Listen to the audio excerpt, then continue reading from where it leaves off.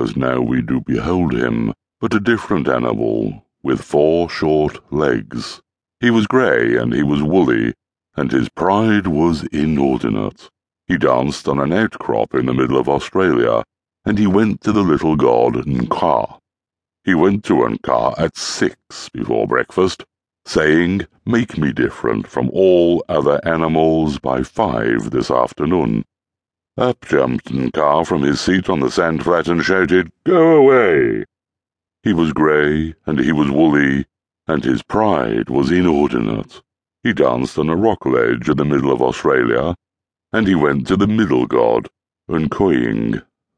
He went to Nkoying at 8 after breakfast, saying, "Make me different from all other animals. Make me also wonderfully popular by 5 this afternoon." Up jumped Nkoying from his burrow in the spinifex and shouted, "Go away!"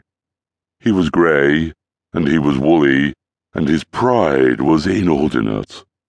He danced on a sandbank in the middle of Australia, and he went to the big god, Nkong. He went to Nkong at 10 before dinner time, saying, "Make me different from all other animals.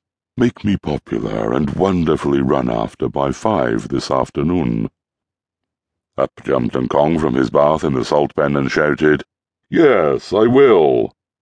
Nkong called Dingo, Yellow Dog Dingo, always hungry, dusty in the sunshine, and showed him Kangaroo. Nkong said, "Dingo, wake up, Dingo. Do you see that gentleman dancing on an ash pit? He wants to be popular and very truly run after. Dingo, make him so." Up jumped Dingo, Yellow Dog Dingo, and said, "What? That cat rabbit?" Off ran Dingo, Yellow Dog Dingo, always hungry, grinning like a coal scuttle, ran after Kangaroo.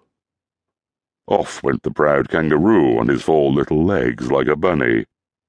This, O beloved of mine, ends the first part of the tale.